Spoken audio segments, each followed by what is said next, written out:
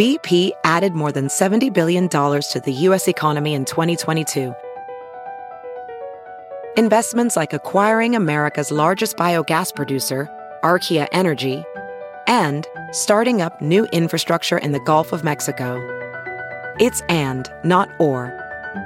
See what doing both means for energy nationwide at bp.com/investing in America.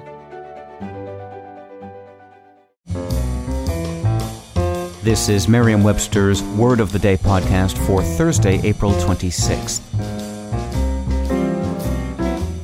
Brought to you by the new Merriam-Webster's Advanced Learners English Dictionary, designed for students and teachers of English as a second language. Learn more at learnersdictionary.com. The word of the day for April 26th is unabashed, spelled U-N-A-B-A-S-H-E-D. Unabashed is an adjective that means not disconcerted, undisguised, or unapologetic. Here's the word used from an article by Matt Cella in the Washington Times.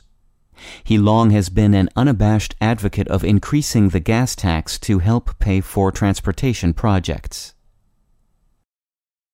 When you are unabashed, you make no apologies for your behavior.